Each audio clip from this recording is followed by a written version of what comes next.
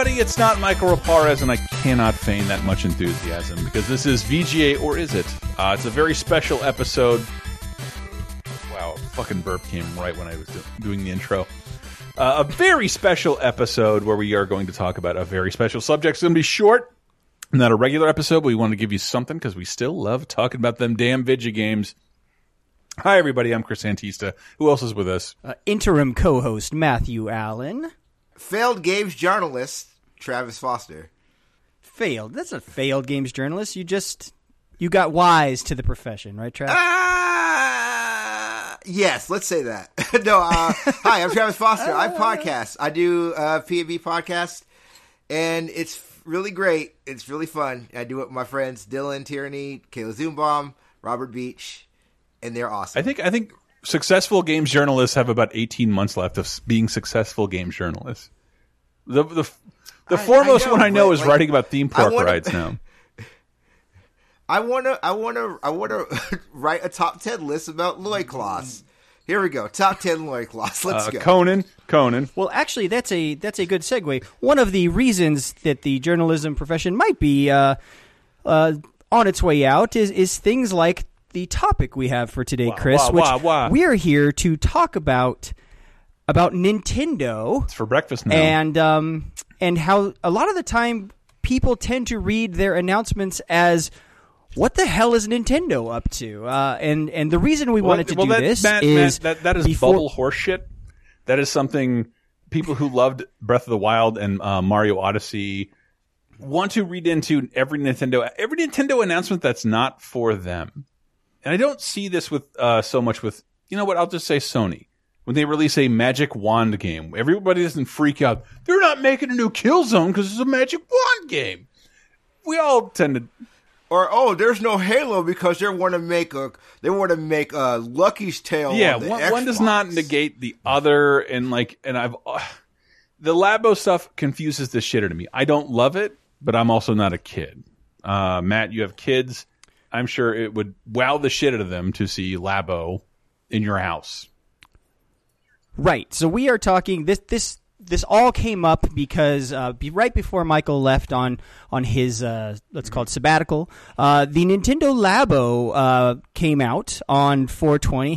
Nice. And it was one of those things where, yeah, you're right, Chris. As a parent of young kids and as someone who has been witness to the magic of the maker movement, which is the thing where you'll take your kids to the local library and they will be, they have places for them to build little mini robots or art, craft little things. When I saw the announcement, I totally got it. But the games industry in general, and I would say let's call them hardcore gamers with a Z, they did not react well to the announcement at all. $70 origami. Yes, which that could be one of the reasons. But this did get our creative juices flowing, and all credit to Michael. Michael's the one who had this idea, and we had From to choose between bed. Covering this. Let's say they say that too. We had to choose between covering this or covering God of War on 420. So we had to guess which one the stoners would be more invested in. So we went with God of War, but this was such a great topic. I wanted to get with you fine gentlemen and talk about. You know what I want to talk about? Because I think Labo supplemented Amiibo. Because I've been saying this. I've been saying this for months. I think it was Justin. I was like, I want a Little Mac Amiibo. I can't believe I can't have it. And some guy sent me very nicely 45 Amiibos. I bought a few more. You saw them on my wall, Matt. I don't collect Amiibos. Yes. I got sent a giant gross of them. And so every time I go to Best Buy or GameStop, I go through the Amiibo section. Have you done that lately? No. It's pretty slim pickings from what I understand. Not slim pickings. It doesn't exist. And the only recent news I can point to is that they re-released the Nintendo cereal without Amiibo support. So I think Amiibo is dead. You have to get that nice, tasty Mario cereal without that outdated Amiibo. Gross. Why would I want to play Odyssey in 2018? Black. Only the best game. One of the best games I've ever fucking played. Well, it's actually a great point, Chris. Nintendo, though, and one of the things we wanted to talk about, they have a history of launching unusual peripherals or unusual accessories, and either some of those have been tremendous success, things like the Wii Balance Board or even Mario Paint, but many of them were not successes, and many Nintendo quietly moved on without saying a word. It is yet to be determined if Nintendo Labo will be the former or the latter. It's not that like they failed, but if you criticize Nintendo for coming out with a hardware peripheral in 2018, you are not a steward of history. Maybe look into your Retronauts, or the website Before Mario is really good. A website all about what Nintendo did before Mario, and that's all Nintendo did. Is make plastic peripherals. Right, but isn't that's Nintendo's cachet? And where you could hate on it, there's always a weird fandom that grows up through it. Like there's people who play, like they'll play through Metroid Prime using the Donkey Konga Congos. Like, yes, there's always a fandom behind those. I think it culminated for me in the idea that I have 2 Rob amiibos, one for Famicom, one for NES. That's a failed peripheral that we all acknowledge with a smile. Right. And nothing makes me... You may be getting into spoiler territory for our top 5. Nothing makes me happier than thinking about a bunch of super serious Japanese executives like biting their fucking index finger like, will this duck hunt thing actually work? I don't know. But to be fair, they have restraint because we never got the Re Vitality meter. It never happened. That was what that's true. There's also a list of accessories that were released in Japan that never made it to our shores because they didn't succeed, like the 64DD. Yeah, the Japanese are much more tolerant of that kind of horseshit. But like you said, so I will give a very, very brief Nintendo history lesson for those of you who aren't familiar with why we've said Nintendo's always been crazy. So Nintendo... If you don't know Nintendo's history with peripherals, you haven't... Nintendo is it's over a century old. They have made their bones releasing weird peripherals. That is kind of what they like to do. It's kind of how they made their bones. The best example of that is WarioWare. Pretty much everything you do in WarioWare is based on weird... You're going to talk about it in a second. But like, is based on peripherals or things, non-games that they made and made their success out of in Japan. Right. Right. So let's do let's hop in the way back machine and do a very quick summary of Nintendo's history leading up to everything before their time in games. So Nintendo started in 1889 as a Hanafuda card company. Now, are you guys familiar with Hanafuda cards? The Yakuza use them. They're just like playing cards, right? Right. My understanding is they can be used for a variety of different playing card games. They usually have like little pretty flowers or art on them. Nintendo actually at one point licensed Disney characters for the Hanafuda cards. The first licenses, and then correct. Snoopy, and then Popeye, and then you get Donkey Kong. And Nintendo didn't need any of them anymore. I was say, this is literally the step for Popeye, right? Yeah, well, and so they did the Hanafuda card thing for almost 100 years until the 60s, when Japan was all of a sudden going through a huge economic boom due to the Tokyo Olympics. And at the time, Hanafuda cards had kind of peaked, and Nintendo's stock was starting to fall. Everyone else was booming. Their stock went from 900 yen to 60 yen. So things were looking kind of dire. And Nintendo, this is when they originally kind of showed they've always been about pivoting and trying new and unusual things. Many of these things did not succeed. So Chris mentioned, at first they tried things as crazy as they had a taxi company. They did a love hotel chain. They tried selling instant rice instead of instant noodles. They did a vacuum cleaner, and that did appear in WarioWare Inc. As one of the micro games.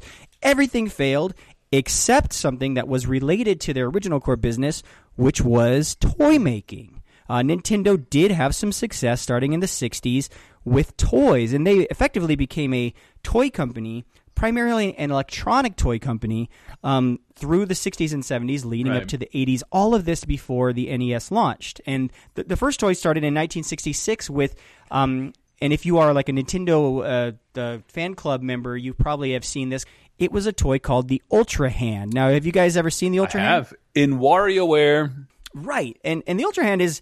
Think of like every Bugs Bunny cartoon where there's like not Bugs Bunny, Roadrunner and Wile E. Coyote, where there's like a boxing glove on an extendable metal arm. It's like if you ever giving the Joker a blowjob, it's probably attached to the boxing glove that punched you in the face. Right, and that toy actually was just developed by one of the factory workers, where Nintendo president at the time, Hiroshi Yamauchi, was just looking through the Hanafuda factory, and he noticed an employee playing with this little toy, this mechanical arm, and he said, "Well, that's really great. I think we can market that and make that."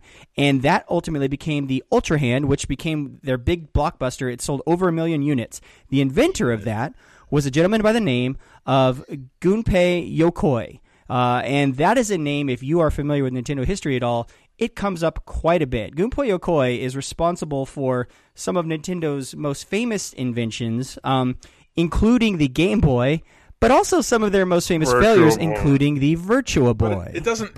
I maintain if you didn't have to strap it to your face, we would still like the Virtual Boy. There are good games on that system. It's just it ruined people's eyesight. It ruined my eyesight, but I still love my game. I still love my Virtual Boy. And you have to give them credit. This was way before VR was really a thing. Nintendo, it's and 20 actually, years. Yokoi himself is quoted. Nintendo, what they're actually really good at is taking technology and then mass producing it and making it in an affordable way so that it can be sold. And that's what he always capitalized on. And he was responsible for most of their big kind of inventions as a toy company, including a thing called a 10 billion barrel puzzle, a baseball throwing machine, a love tester.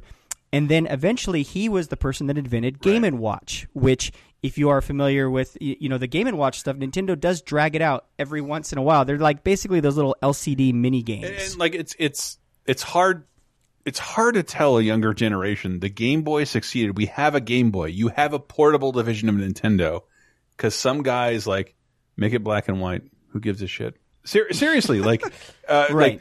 They had color competitors for 20 years. Nobody, even the Vita, didn't take a foothold compared to the lesser powered Nintendo portable system. Like, they somehow knew how to marry affordability with portability. And that was exactly his point. Is they weren't on the cutting edge of tech, but they were very good at recognizing what tech could catch on and how to mass produce that. And I think Yokoi was a big part of Nintendo's success and transition eventually into video games, because like we said, they've been primarily a toy company. I think they still are. Soon after the break, we will talk about some of his inventions that eventually did lead Nintendo to become the video game company we know and love right after this. Let's get scratching. Would you like exclusive bonus podcast commentaries and more from the LaserTime crew? Then we strongly encourage you to support this show on patreon.com/lasertime. It supports not only this show, but all the rest of the LaserTime network. You'll get commentaries, play games with the hosts, see exclusive videos first, and receive an uncut weekly ad-free podcast bonus time. Speaking of which, here's a quick taste. See, every time I've been to New York prior to that, I had been either with my parents or as part of a school trip to go as an adult, and I had to drive with a southern person sense of driving, oh, you go right ahead. And I'm no, not in New York City. You will sit there for fucking ever at the turn unless you exploit this tiniest crack and slip in there. And when you do, it's New York drivers. How dare you change lanes? And they will do that the entire time for no reason. And it's just I'm this isn't going to get us any faster. That Louis C.K. skit where he was talking about, or the bit where he was talking about, he's sitting in his car and somebody meanders just a quarter-inch into his lane. He's you worthless piece of shit. It's just why would I say that about a person? Yeah. But I mean, I do the same thing when I'm driving, somebody moves in, you fucking idiot, yeah. But I'm also from the South, so if I pox on your family, sir. Get Bonus Time, a weekly uncensored and commercial-free podcast every Tuesday, starting for just $5 on patreon.com/lasertime. And we're back. So we were just picking up where we left off. We were talking about, I hope I'm saying this right, Gunpei Yokoi, who, rest in peace, by the way, he died back in 1997. Struck big part of Nintendo's success. No one knew the driver. No, that wasn't it. That wasn't it. That's, my understanding is he had rear-ended someone, was getting out of the car to check on the accident, and got hit by another car coming down the road. This is our new Amazon future. These are the driverless cars. It is. Black Mirror. It should be the things conspiracies are made of. The guy who created most of the cool things at Nintendo quitting within 1 year being struck down by another piece of Japanese engineering. Right when he made the PlayStation's answer to the Game Boy, the Wonder Swan. Do you mean Bandai? The Bandai Wonder Swan, right? Yes. Shout out to my 5 Wonder Swan fans out there. Right. So before he left Nintendo, though, Yokoi was he was doing games and he got them into games with Game & Watch. And then after that, though, he began work on technology for what eventually became the light guns that we know and love, starting with some guns that eventually became in Japanese arcades. They called them clay pigeon shooting. They would basically convert old abandoned bowling alleys into these clay shooting ranges using this technology. I won't go into too much detail about how the technology works, but it's basically the same technology was used eventually in the Zapper, which was shipped with the NES. Is it the same? Did they use bowling alleys because they needed darkness? They required darkness. It was the space, I think, because they're clay shooting, and so it was meant to simulate like a shooting range. I went back to Florida, and my friend was talking about, here's this neighborhood, Eastgate. I'm like, oh, Eastgate. I lived there for less than a year. And they were like, what era? And I said to my guy friends, the Captain Power era. The era of the VCR game where you would fire this thing at the VCR. It like a light gun technology was, for I think 3 years, super huge. It's difficult to comprehend now. So actually, so the light gun thing, the reason I brought that up is that is a nice segue into our top 5, which is what, Chris? Stupid Nintendo peripherals. The weirdest, craziest Nintendo peripherals, starting with number 5.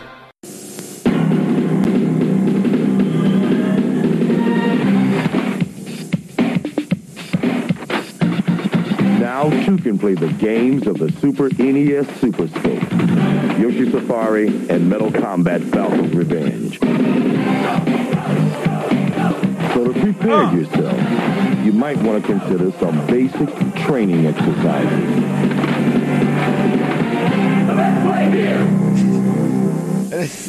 Boom, Super Scope. Oh yeah, coming in with that 90s beat that just, I love the 90s hip-hop. I don't even know how you would describe that, but in that commercial, basically, it's a bunch of military dudes lined up, spinning and dancing what our number 5, which is the Super NES Super Scope. So, I don't know. I understand people's reservations with peripherals at this point.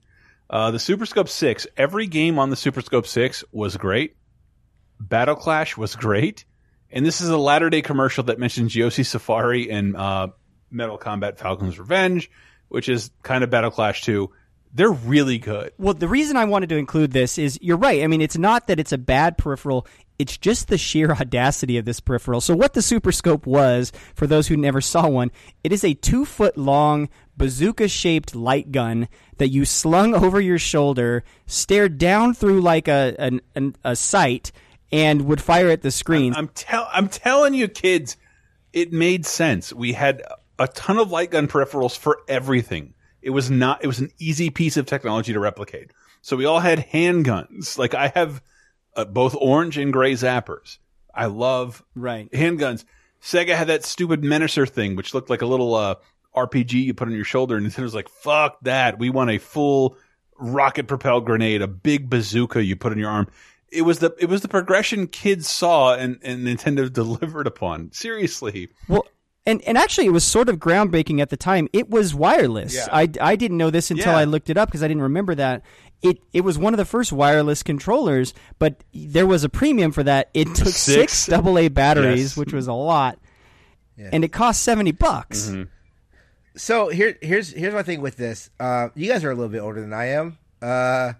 I didn't see one of these until 97 when it became a quiche, oh, hey, you remember this? And I was like, I don't. But what is this? Was this really heavily advertised? Yes. Because the Zapper, I had seen the Zapper forever. Everyone, the Zapper was there day one. Yeah. But the Super Scope was something where it was later, and I just remember being this looks really weird. I've seen this. I saw the Sony Activator before I saw it. Was not only heavily advertised. What was so cool about it? It was advertised as coming with 6 games because Chris mentioned the Super Scope 6 as heard in this commercial. You're looking at the next break for the Super Nintendo Entertainment System. Introducing Super Scope 6. Remote-powered and laser-accurate.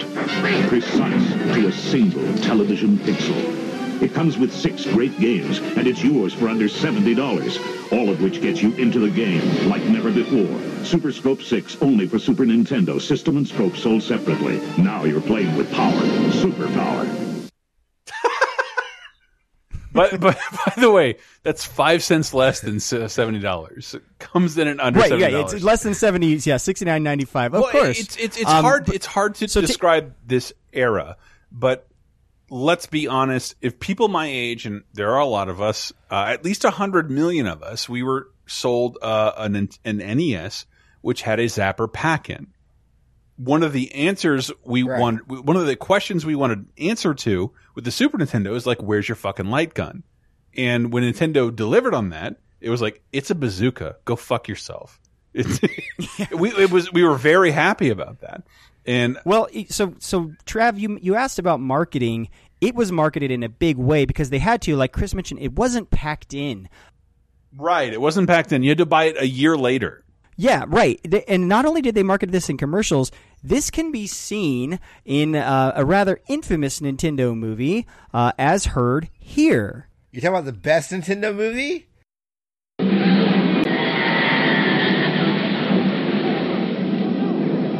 Mario? It's Brooklyn! My world! Give me that Devo gun!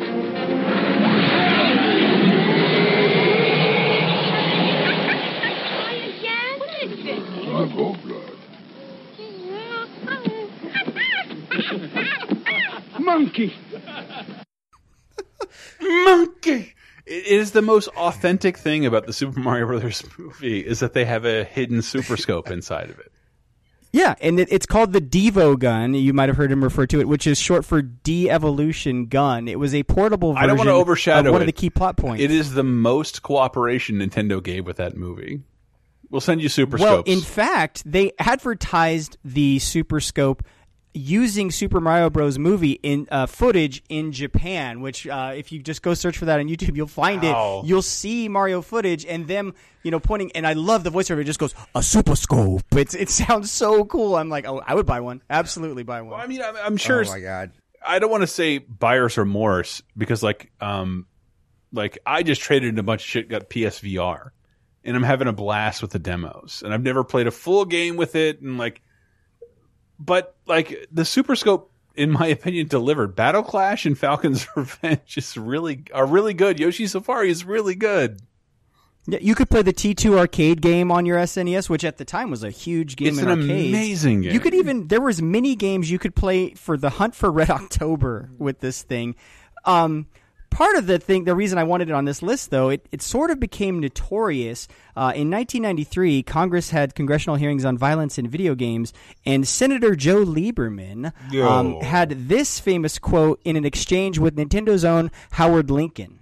It's called the Super Scope. The gun that you have in your hand is called the Justifier. To me, that looks like an assault weapon of some kind. Oh, Joe Lieberman does not like. Oh God. Oh, you have the Super Scope. Why would you break that? Drippy Dogs, as it sounds like an assault rifle. One of the ideas that I had rejected from Games Radar back in the day, in the heat of 9/11, was what video game peripherals could you get busted at the airport for bringing through airport security? And this would work. The Zapper, the Justifier, I think you could be pulled aside. No, you will never be pulled aside for a Super Scope, because if the X-ray can look inside of it, like this it's not even hollow in the middle. No, it was like, excuse me, sir, I need to stop you with your paper towel tube that you have right there. Cardboard Tooth Samurai. Part of the reason it was a bit cumbersome because it was 2 feet long, and you had to look through that stupid scope to aim, and it just got kind of tiring. And but it looked badass. And like you mentioned, Chris, it was the follow up to the Zapper, which we all loved from the NES. We all loved. Now the Zapper, the Zapper shipped with the NES pack-in, and also. It was a pack-in for the original Nintendo Entertainment System, but it was accompanied by our number 4. the one to witness the birth of the incredible Nintendo Entertainment System? The one to play with Rob, the extraordinary video robot, batteries not included. He helps you tackle even the toughest challenge. Will you be the first to raise the incredibly accurate Zapper and play games like Duck Hunt or action-packed Hogan's Alley and high-flying Kung Fu, each sold separately? Will you be the one to experience the Nintendo Entertainment System? Comes with Rob, Zapper, Control Deck, 2 controllers, Gyromite, and Duck Hunt.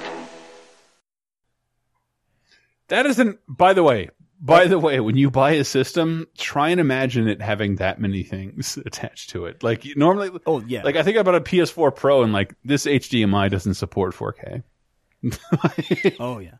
Well, the legend goes that that was very intentional on Nintendo's behalf. Now, some of this I've heard is apocryphal, but the way the story goes is that Nintendo, after the big video game crash of the early '80s with Atari, in order to get into stores, they had to market Nintendo as not a video game system, but a kind of either a computer system or a toy. And in order to do that, they wanted to include this robot, which, by the way, developed by Gunpei Yokoi again. So that was the toy that shipped with the system. And so retailers said, oh, yeah, that's not another just one of those video game things. It's a robot. It's not. Toy. We designed the system to look like a VCR, which you're all used to. And then here's this other dumb toy. Which this is the real dumb peripheral because it works for like 2 games and no third-party people supported this in any way. Yeah, it worked for Gyromite and Stack Up, and the big secret was always when you tried to play those games, it was super cumbersome and slow. The easiest thing to do is just take your thumb, and the way those games work is he would like drop gyros on buttons to like open doors. It was so much faster. Just take your thumb and press on the button and open the door and walk through. It was so unnecessary. I mean, there's magic behind every curtain, and you can find that in your modern day VR, but you shouldn't be able to overcome that easily. God damn it! I was born in '86, so I didn't see a Rob until 2006. Which was where did you see him first? Probably as one of the unlockables, right? Yeah, and Smash Brothers. So my history with Nintendo is very weird. My mom actually is a gamer, and I got my Nintendo from her, so she never gave a fuck about Rob. So I didn't know about Rob until Smash Brothers. I had never even seen a Rob. I didn't know about Gyromite or any other game. You know where I saw Rob? I have history. My history with Rob is older, richer brothers. Rich families with older brothers. Because by the time I got a Nintendo, like, Rob was gone. Yeah, they stopped packing it in. Once Nintendo became the phenomenon it was, they quickly said, well, this thing no one uses. It costs too much money. Even though, I'll be honest, it looks super cool. It looked just like Johnny 5. It was pretty cool looking. But, no, I would kill to have one now. And they're a dime a dozen. You can get Rob pretty easily. Yeah. And there's not much you can do with them. But as Trav said, most people know Rob now. He's been an unlockable in a lot of Nintendo games. The last 2 Smashes, Mario Kart games. He's a fighting game character. Yeah, and Smash, along with, by the way, the Super Scope is also, most people probably know that from, it's an item in Smash that you can use, it's a gun. Yeah. Yes, it has 2 charges. If you do a heavy charge, it does a big ball of light, or if you can keep on pressing B, it'll just do small balls of light. I'm here for Smash Brother coverage, and Smash Brother coverage only. Well, it's one of those things that, it's kind of embarrassing, but I love the way Nintendo leaned into it, where because it is an important failure. It's why you shouldn't do games. It's why the Kinect didn't work, because it was like Rob. It was you're pushing a button to push another button to push another button and wait for a response. Yeah. And well, the way it worked was super cool. It was sort of like the light guns. He received commands via flashes on the screen, so he had his eyes literally could see the flashes on the screen, and then that prompted him to take certain things like move his body, open his hands, close his hands, or whatever. But like you said, it was such a cumbersome way of doing something that, like I was saying earlier, just press your thumb down on the button. Right. It's 20 times faster. I could play Gyromite better without Rob. Yeah. Which is the crazy thing. So Rob is like you mentioned, though, he was dropped really quick. I think there's only one other accessory on this list that was dropped quicker than Rob, and that is our number 3.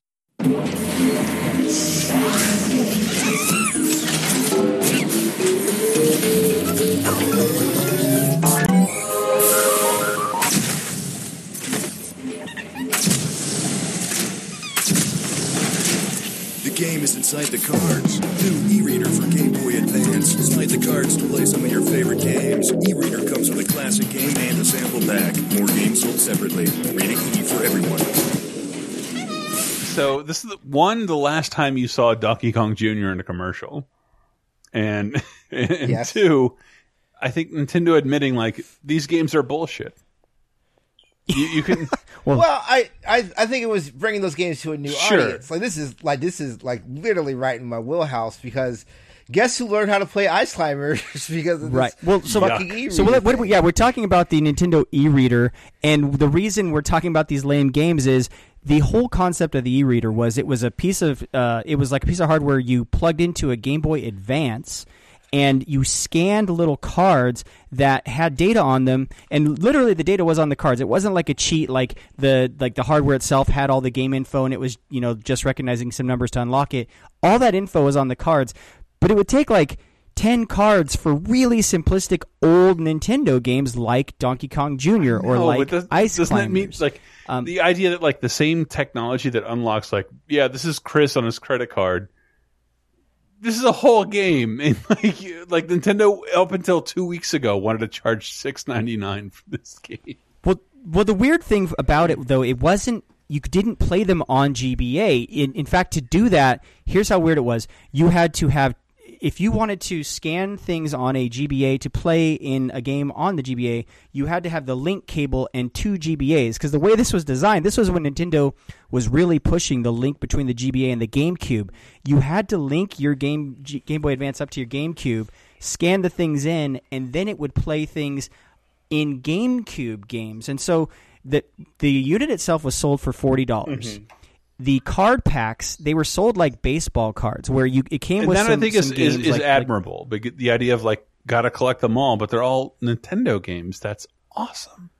Well, and the games were only part of it. So the card packs were about $3. They're $3.29 roughly. But the games were only one part. You could also buy special cards, and the two biggest things that were tied with that, they sold exclusive Animal Crossing cards that unlocked items in the original Animal Crossing on GameCube. And then the one that Trav, you were probably into, and this is your wheelhouse, they sold Pokemon cards. So here's the thing. It's called Pokemon. It's a game that came out, and there was a card game that is still a big F-off deal. Tell me more. And yeah, so I really got into the e-reader stuff because guess who was collecting Pokemon when they were like middle school, high school age? So in what version? It worked in Ruby and Sapphire, right? Or and then yes. Also Colosseum, or was it? I think it was just in Japan. It was Colosseum. Yeah, there's some reader stuff. I don't think anything Colosseum came here with the reader. Mm-hmm. I know with the reader stuff for Pokemon Ruby and Sapphire, there was a lot of trainer battles you could do, but also Super Mario Brothers 4 Advance, which is Super Mario Brothers 3. I don't know. I believe things. That's Super Mario Advance 4 : Super Mario Bros. 3. That is the dumbest fucking name. That's the one I was saying that required 2 GBAs though, because that was a GBA game. Yes, but you could get power-ups by using those cards. Yeah, you could. It was a really inventive thing. Yeah, you could skip. It was a really inventive thing, and it was. I don't know. I liked it because it also reminded me of like a reader from an anime I was watching at the time, which is Digimon. So like, I don't know. Like it was a really cool thing that I wish would have worked better. Well, here's the thing. It launched in 2002 here and was discontinued by 2004. It was one of the quickest of these to go. Actually, in Japan, it was considered a success, and they sold things all the way through 2008 in Japan, and so they had a lot more unlockables. They had some stuff for Rockman, or also known as Mega Man here. They had all kinds of some F-Zero stuff for F-Zero Legend of Falcon. So Japan actually, I don't know why it could succeed in Japan and not here, but it did okay over there. Well, it's also they have a very fondness for this thing. Like I brought up Digimon. This is me shoehorning Digimon into this podcast. God damn it, Trev. Thank you for that opening. You really got to collect them all, including the rip-offs. Tamers. You want to get invited back, don't you, Trav? You can't be talking Digimon. I can't. We can't do this. No, so Digimon Tamers, like it literally built a whole season on using a reader technology like the e-reader. Like that's that was a big thing. Like doing that kind of, like having that kind of peripheral, I would understand it working in Japan a lot better. So it made sense that it didn't work there. I really wish it was a really cool idea. I really wish it would have worked better here in America. It's a valiant idea that could not work now. But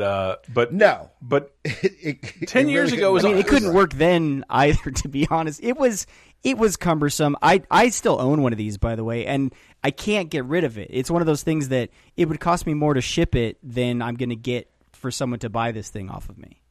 I mean, Matthew, you could totally ask me for my address, and I will take that from you. But I'll say most tragically, I think Animal Crossing, the first Animal Crossing, is a great game, but it's built upon the e-reader and collecting games. And they're like, why would you release the first Animal Crossing? Like, this is why, because whatever you think is great about Animal Crossing, part of it was collecting these games. Yeah, well, because one of the coolest parts of the original Animal Crossing, which for our younger listeners may not know this because recent Animal Crossing stopped, is it had original NES games that you could collect, and they were really rare in the game. And some of those games were only available through e-reader cards. You could only get them in your Animal Crossing game through the cards. And so it was just, at the time, this was way before Virtual Console or anything, it was one of the only official ways to play Nintendo games was through this other game, Animal Crossing. On your GameCube, and this for sure. was one of the only ways to play. On your GameCube, this is the only way to play old Nintendo games, for real. Yeah. That's why some of us, me, bought Animal Crossing. Well, would it be easier to pirate this stuff now? Like I say that because like there have been people who pirated Amiibo support for Breath of the Wild. Like there are like those weird flashcards. I think these things would be really easy to pirate Nintendo's now, gonna. right? Oh, you mean like one of those special things where like someone figures out how to print the codes and. But if Nintendo's going to port a game like Animal Crossing, they're going to have to remove functionality for all of these games. Which, if there's any code left, it means you can just steal Donkey Kong Jr. and you know that's up Nintendo's craw. It doesn't make any sense because it really, for me, I didn't like the clean this shit up, prune this tree stuff of Animal Crossing. I was more like, it was like the PlayStation Home for Nintendo games. Dude, I'm all about them bells, baby. But here's the deal. There's no reason to pirate those games, Trav, because Nintendo just announced their online service. And actually, I'm going to read the list of games available on the e-reader. It might sound familiar if you just heard that recent announcement. So, games such as Balloon Fight, Baseball, Clu Clu Land, Donkey Kong Jr., Donkey Kong 3, Excite Bike, Golf, Ice Climber, the original Mario Bros, Pinball, Tennis, Urban Champion. I think like at least like half of those games, I believe, are rumored to be part of that Nintendo online service. So, like, Nintendo just keeps dragging out like these aren't the NES classics. These are like the early NES games that no one even thinks about. No, anymore. these are like the collect them all, like the non-essentials. For sure. I just remember like playing the original Mario Brothers back when I was younger. Like, why would I want to play this game? This game sucks. Like, it doesn't suck, but it's like there are a few games I personally hate more than Mario Brothers. I hate that fucking game. It's the worst. The crab enemy that's never come back. Why can't the crab enemy? Do you like Mario, but do you wish you could jump shorter and was way slower? And yep, Mario Brothers. So there's only one thing that people probably want less than scanning things into their Game Boys, and that is printing things out with their Game Boy, which leads to our number 2. If you've been real good, like you should, wait till the holidays. Smile, you're on Game Boy Camera. This season, stuff your stockings with Funtography and Game Boy Camera. Smile, you're on Game Boy Camera. Funtography. Dude, that needs explanation. There was already a new candid camera on television. Well, I was going to say, did they rip the candid camera theme? That is that theme, right? They're So yes, I know the Game Boy camera theme better than the Candid camera theme. Of course you should. You should. So what we are talking about is the Game Boy Color camera and printer combination. Don't forget printer, which was, I mean, Trav, did you have this? You said you knew the song. So yes, I did. This was really weird. I had the original fat Game Boy growing up because that was the one. That was the only one. And then I still have this, by the way. I still have one as well in my trunk for some reason. Don't fact check me on this, but I want to say around 99, 2000 is when they first did the Game Boy Pocket, and then they started doing the Game Boy Colors. And then when the Game Boy Color came out, they came out with the Game Boy camera with the printer. And I want to also say that the printer, you could have your own printer, or you could take your Game Boy camera game to Blockbuster and print it out from there. I remember that. I remember that. And you would get stickers for it. It was a crazy time, and I used it a lot to print out Pokemon. I had a problem. So let's talk about the printer itself, though. It wasn't like a printer like you're thinking, like big pieces of paper. It was more like a ticker tape, like a calculator, the old like receipts that used to come. Yeah, well, yeah, it's and it had everything you printed had a sticky backing, so they were actually stickers, right? Yeah, they're all stickers. Yeah, you could put. I had many binders with many a Game Boy Color, Game Boy photography used on it. It sounds ridiculous, cool guy. But like if the Nintendo Game Boy was based around phone calls and not Nintendo games, this is something the iPhone would do. It would have a printer. It would have a printer capability. It would. It was just a natural progression. Well, and now and you're talking about iPhone, which reminds me of like Snapchat, which the predecessor to Snapchat, I would argue, is a certain little game called Funtography, which I think it shipped with the camera. Trav, is that accurate? Yeah, it came with the camera. I'm just now thinking, like, with how social media is now and being an adult now, like, how many dick pics has probably gone through that Game Boy camera screen? Well, yeah, so like, so what Funtography was is you would take a picture of yourself and insert yourself into these games as heard here.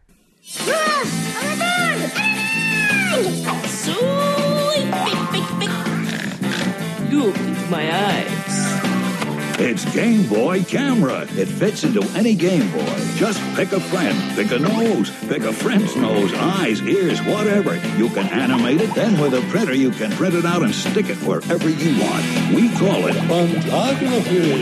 Game Boy Camera. Make fun of everyone. Hey! Yes, nice to see that Mighty Mighty Bosstones got work advertising the Game Boy Camera. Hey, never had to knock on wood. So the camera, you would take pictures of your face.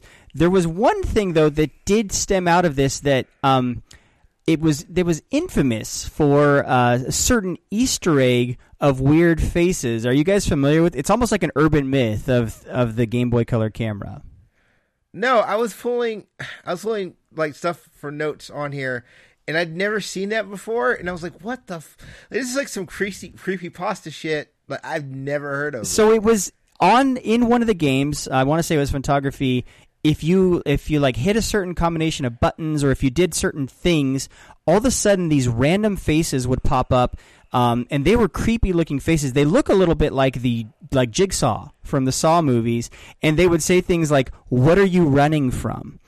And it was actually meant to tie in. There was like kind of an RPG game in there. And so every time you hit the run command, it was if you hit that a certain number of times in a row, this thing would pop up with creepy ass music and say, "What are you running from?" And all they were the faces of the developers with drawings on them, which you could do in this program. You could like take a picture of your own face and draw on it. So they were meant to be kind of examples like, yeah, here's the crazy zany fun we can have. Unfortunately, they just ended up being creepypasta nightmare fuel for like a lot of Game Boy camera owners. Yeah, it doesn't take a lot for a fandom to make, shitty creepypastas out of that, and that totally, I just looked at it and I was like, yeah, this is like Proto Slenderman, or like this is like Ben Drowns, but with the Game Boy camera, and I've never came across this. So this brings us to our final entry in the list, which any good Nintendo fan should know what it is. But here we go, our own number one strangest Nintendo peripheral of all time. Number one.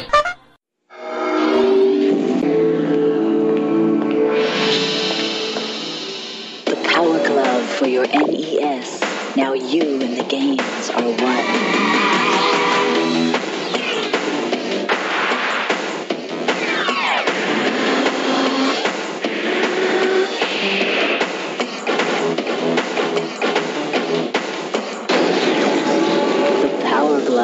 Everything else is child's play.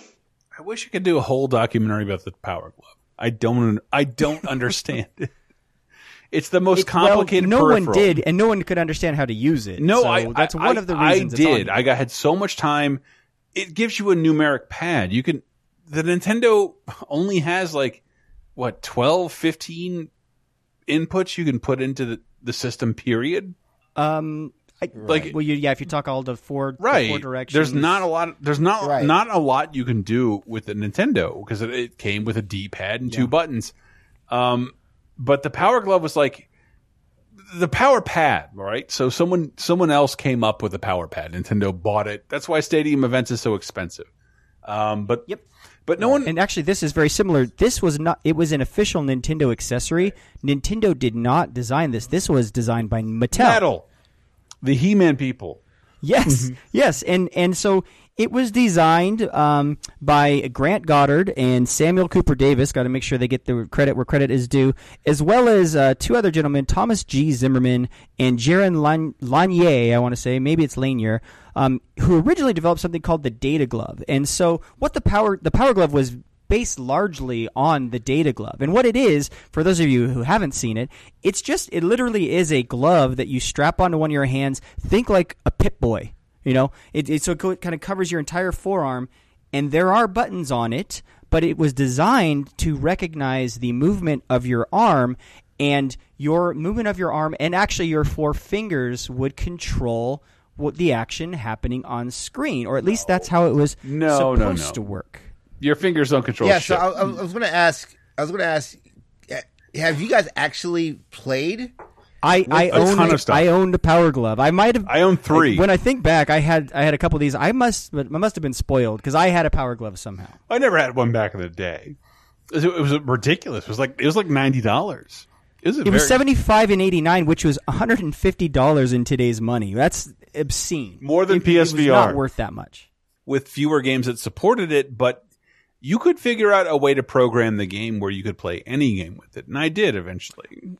Yeah, it was kind of like the Game Genie, where if you there were codes to certain popular games, things like Rad Racer, which will be featured in an upcoming clip. But you could play it. But you're right, there were only actually 2 games developed for the Power Glove. That was Super Glove Ball, which is sort of like a Breakout in 3D. It was like a 3D puzzler. Very good. And then a terrible game called Bad Street Brawler, very a beat 'em up. That was a side-scrolling beat 'em up. Mm-hmm.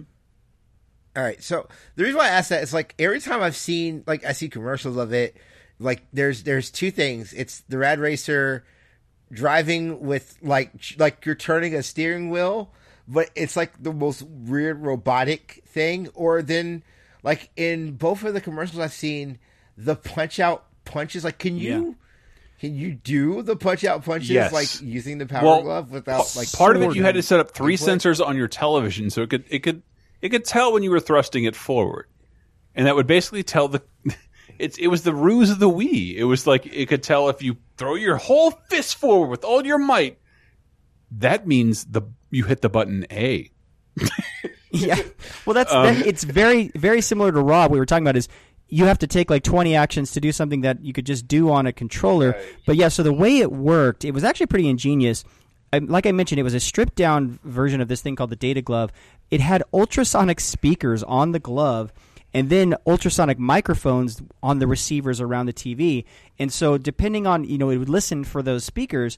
It could tell where your hand was in terms of X, Y, and Z, so 3D depth, and then what's called yaw and roll, which is, think of like a barrel roll on an airplane, and up or down. But what it couldn't do is if you're holding your hand flat, let's say you were trying to open a jar, spinning your hand, it couldn't detect that. And by the way, the only reason we found out is because one of our best friends broke his arm, and he figured out how to do everything with the Power Glove because he couldn't play with 2 hands, and so it was totally possible to play any game you wanted Yeah. So technically, every Nintendo game was compatible with the Power Glove. But the Punch-Out thing, no, that didn't really work out very well. And the Rad Racer thing is like... it never really worked well, and I think it was they just had to make too many sacrifices when they were trying to get down to a $75 price point, because the technology it's based on worked just fine, but when they mass-produced it, and this thing... It wasn't a huge failure. It sold 100,000 units, which at the time would be considered a success. Yeah. But it never worked, and it was ripped to shreds by the press at the time. They hated it. And that's the thing. I know about it because it was a punchline, right? Like by the time I got a chance to get it, everyone's like, "Hey, the Power Glove." Well, yeah. I think it's placement. It just got to that placement point. in a certain movie gave it a weird, terrible cachet. Like something. Do you mean in this scene in this movie, Chris? I love the Power Glove. It's so bad. Yeah, well, just keep your Power Gloves off her, pal, huh? Which is a famous scene from the Wizard, which I forget the year the Wizard was, 1989 or something. We have a commentary for it on lasertime.bandcamp.com. Become a patron. Get it all for yourself. It's great. Well, and actually, I mean, yes. I don't know if we brought it up in our recent Laser Time about kids in peril, but the Wizard's a great example of and this scene in particular, it's these three kids just totally there's no adult for like 40 minutes. Like, how the fuck does Lucas's crew also run, like, wasn't it like a gas station or something like that? So, like, when they show up, Lucas is this kid who has the Power Glove, and he challenges the by Wizard, Toby which Maguire. is the little...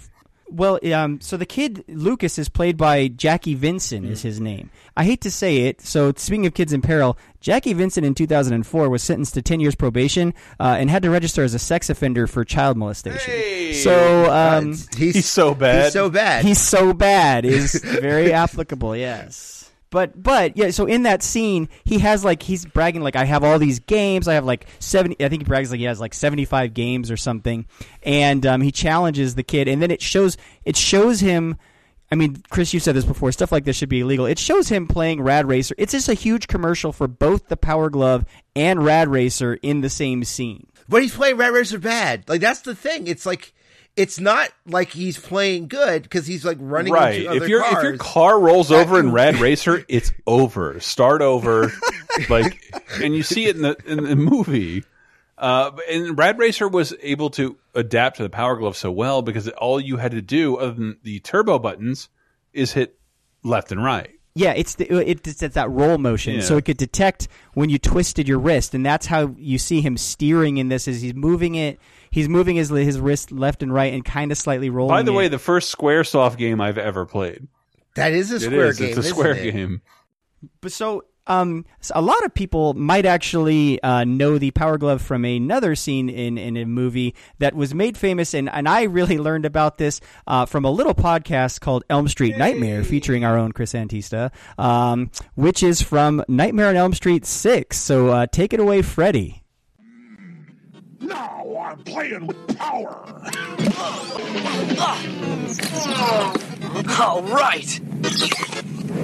Super Spencer! Yeah!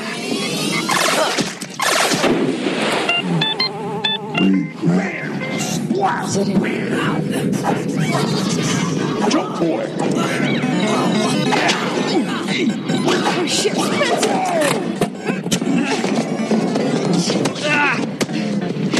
Come on, John!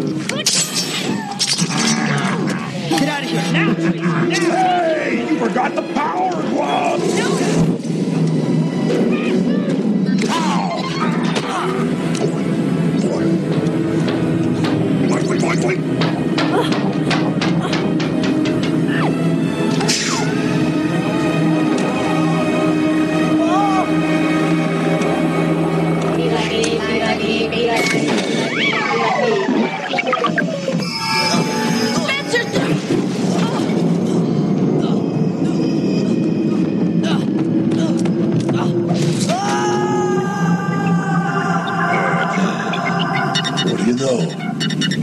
My score. I think that might have been an improv line by Robert Englund. If not, that was the extent of what anybody knew about video games who wrote Nightmare on Elm Street 6. Freddy's dead. The worst. And it's one of the worst Freddy death scenes ever, because Breckenmeyer, he's bouncing him around the house, and then the way he dies, he makes him fall downstairs, but it doesn't even show it. Remember, it's his dad in the video game hitting him with a tennis racket saying, "Be like me, be like me, be like." I'm not like you, Dad. I don't like tennis. I like video games and pot. And meanwhile, like that's point, everyone I know. The Power Glove had become a joke, and that's a great example of it. Is it's in a Freddy movie as a joke, like, oh, you forgot the Power Glove. No, I would say conversely, no, it's not a joke. Like in 1989, if you had a Nintendo, you were curious about the Power Glove, and it made it into the script of this movie. This horror movie forever will show you how much people wanted the Power Glove. Yeah. No, when I say my joke, I mean like when I would read a Game Pro in like 95, or like when the internet started becoming a thing, like that's when people were like, hey, remember this? What the fuck was that? Right? Like, no, in a much smaller world, like the Power Glove was supposed to change everything. It didn't, obviously. Right. But that's the thing. It didn't require games to be developed with it in mind. It was supposed to be usable with your old games. They announced a few other games that were never released for it. Like they actually they named it the Power Glove Gaming Series, which consisted of 2 games total because none of the other games ever came out. So it wasn't worth it because it didn't work. But I'm not comparing it to VR because VR is better than what the Power Glove was. But nobody else could say, here's a new way to play all your old games. And they were not wrong. You could play your old games with the Power Glove. You'd have to be a masochist or a baby with no time in your hands and tons of money. But like it's so fucking strange. And like I'd call it a failure, but like we all remember it. Well, that's the thing. That's why I put it number 1 on this list. It is the most iconic. If you think of a failed video gaming peripheral, what's funny, you mentioned VR. The Power Glove in VR are selling the same dream, which is you get to act out your favorite video games. And we were talking about the GunCon 4 for the PS3 looked like the sensor was the exact same as the Power Glove for the PS3. Well, like I said, I think if I was a little bit older when the Power Glove came out, I might have been all about it because I was the kid that was begging their mom for a Sega activator. Yeah, right. Because I was like, oh, what, you mean I could be in the video game? I want that. Well, the Sega activator, for those who don't know, is the one where isn't that it detects if you run.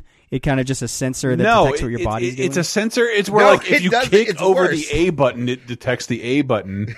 And it was for like Eternal Champions. It's such a joke.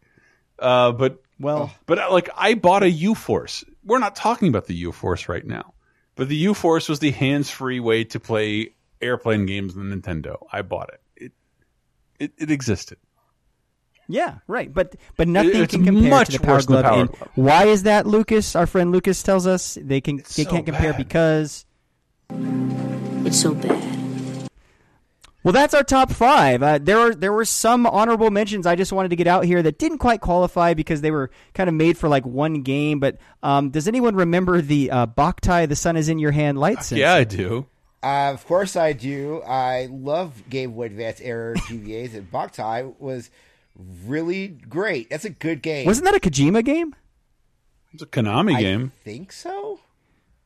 It was Konami, but anyways, what this was it was a sensor that it was a solar sensor. You had to play outdoors, which if anyone owned the original GBA, you knew that was a vile combination. You did not want to play that thing outdoors. There's no backlight. But this is a game that the gameplay was determined by the light sensor in the cartridge. But I was at a retro game store a little while ago, and I was astonished by how many games had a battery compartment.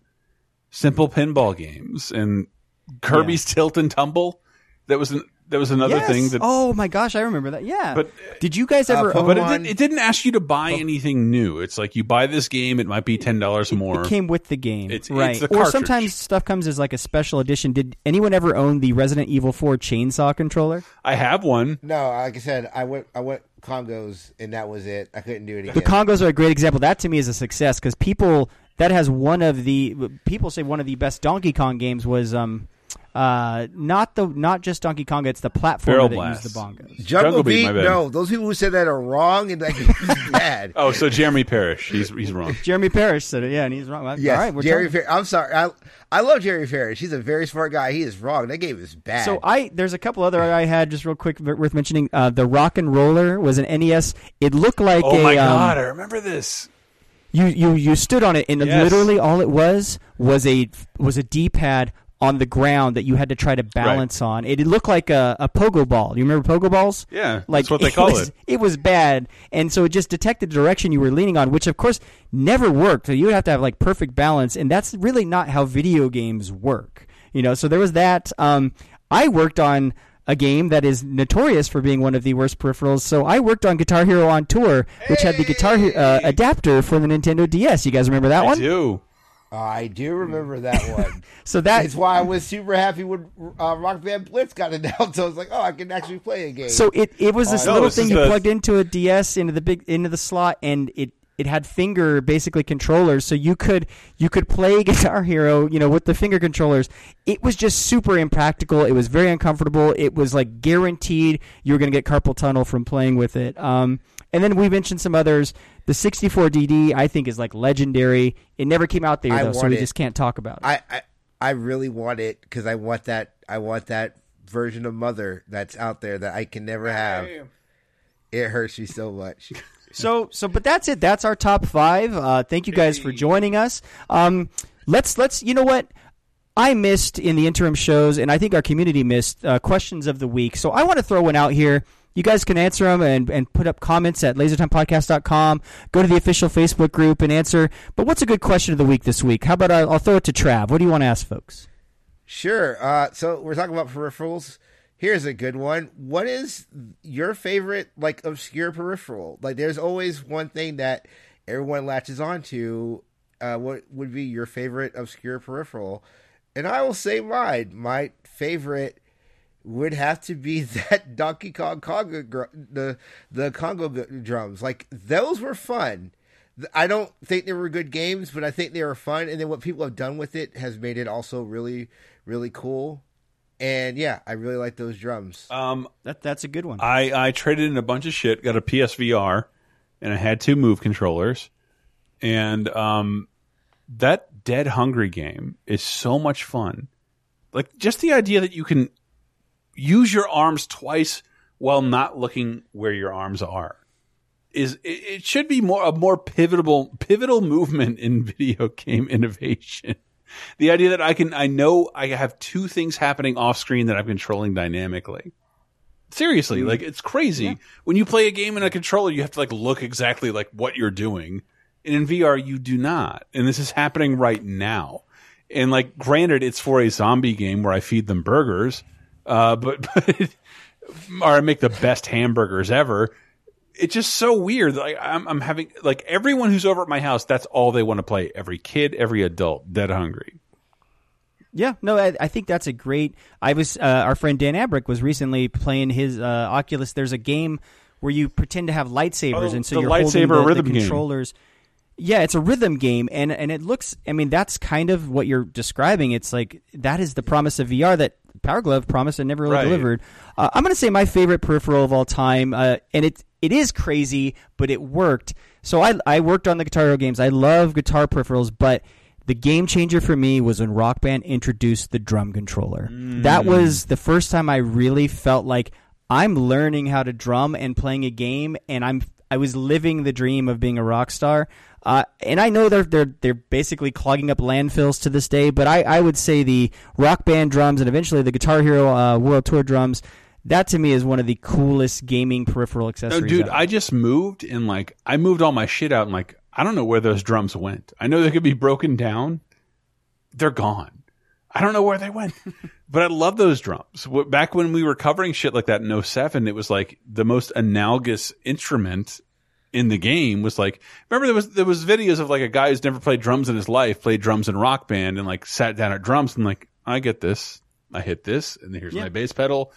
You can never ever learn to play the guitar based on a Guitar Hero guitar. You can, not with Guitar Hero, but you can with Rocksmith. Since we're gonna Rocksmith is a really cool and I guess what shill alert. I worked on Rocksmith for a time when I was at Ubisoft, but I love that game but that's more like an educational tool. But yeah, that peripheral is so cool in that it takes your inputs from an actual guitar. Yep.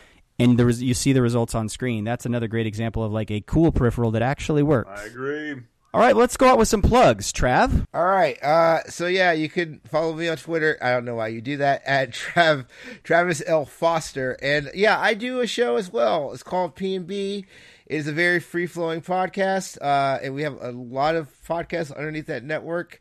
One, Mr. Matthew Allen has been on Grind Forever, which is our RPG show. We also do a show called Level Select, where Robert Beach goes with the guests over different levels in games, talk about what makes them important and special to you, just like with the RPG shows, like what makes an RPG special to you.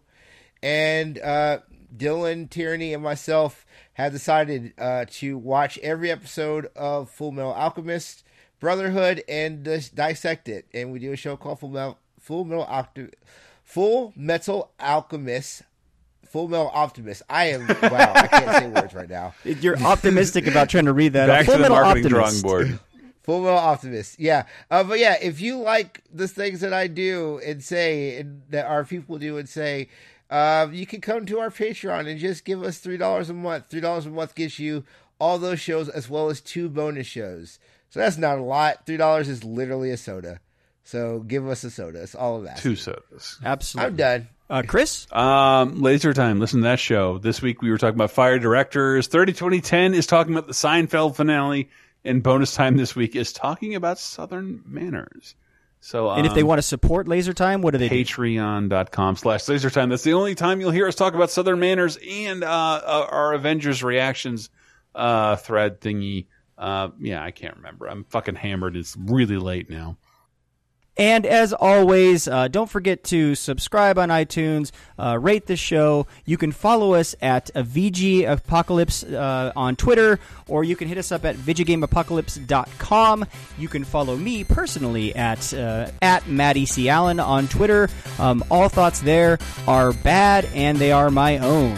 So that's been it. Thank you, everyone. We're out!